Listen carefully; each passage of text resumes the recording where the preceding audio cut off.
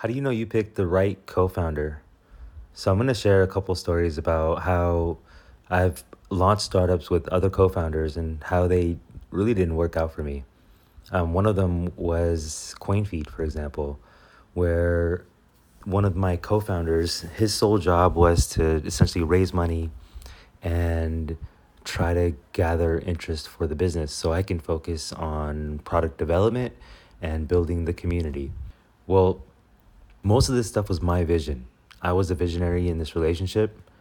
And as the visionary, I felt that I was pulling in all the work and I was doing all the work while none of the other work was getting done by my co-founders. And I think this is usually typical of most visionaries, and especially for 6% entrepreneurs who definitely pull their weight. When 6% entrepreneurs get into a business relationship, they usually put in a lot more work than their co-founder. And this leads to a lot of frustration because now anytime you as a 6% entrepreneur, anytime you feel like you are doing work for the company, you are reminded that you are doing most of the work, but you're not getting most of the benefit. You're having to share your equity with all these different people, and it's not a good feeling. So my philosophy is 100% equity. 100% equity means you are the boss. This means you have total control. There's no other investors. You have the final say, and this is how it's going to be. So as a visionary, and with this concept of 100% equity, how do you work with other people? How do you get into partnerships? So this is what we're going to cover in this podcast episode. And this podcast episode is actually inspired from the book Traction by Gino Wickman. And in this book, Traction, Gino kind of outlines how you structure a company, especially when you're first starting out, in a way that can give you a lot of benefit towards the end. And what he emphasizes is focusing on not the customer experience. He emphasizes focusing on the employee experience and the culture.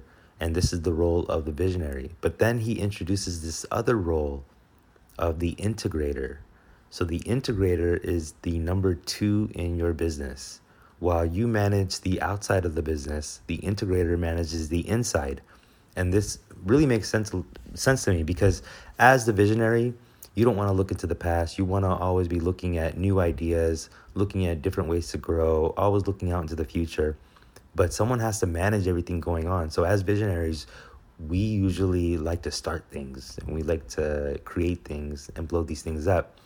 But there has to be someone at the other end that's actually implementing everything and making sure that all the quote unquote, all the trains are running on time, right? And this is the job of the integrator.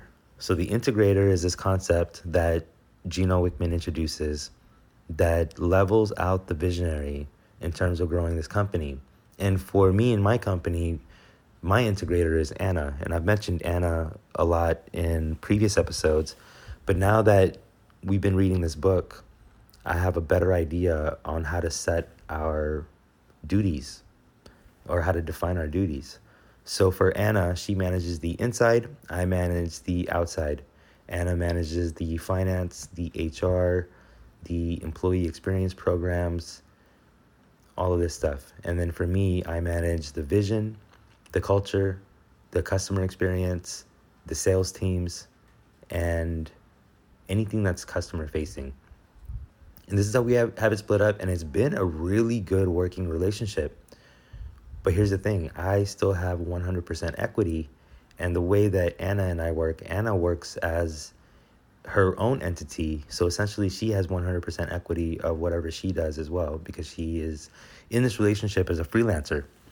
And this relationship where we have a visionary and an integrator is a really good combination for 6% entrepreneurs who want to keep doing the vision and they're also able to execute, but they also just need a little bit of help in managing the house. And in terms of managing the house, you could, I suppose, find a co-founder and give them equity, or you can keep 100% equity and just hire someone and hire them as a freelancer so they keep 100% of their equity as well. So this is the concept of the visionary and the integrator. I am 100% positive that this is not the last time that I will be talking about this. As I'm going deeper into this book and as I'm implementing these exercises and these principles, I will share what I'm learning with all of you. This is Robin Copernicus. Boom, bam, I'm out. Hey, so if you're a 6%er entrepreneur, here are 4 ways that I can help you right now. 1, hit that subscribe button and the bell so you can always stay up to date on the latest marketing strategies and tactics from this podcast. 2, find out how much of a natural-born entrepreneur you are by taking the visionary quiz at robin.ws/quiz. 3, join the Visionaries Facebook group at robin.ws/group. And finally, 4, if you want to join the first startup accelerator that helps you skip investor funding, then go ahead and book a call with me at robin.ws/call.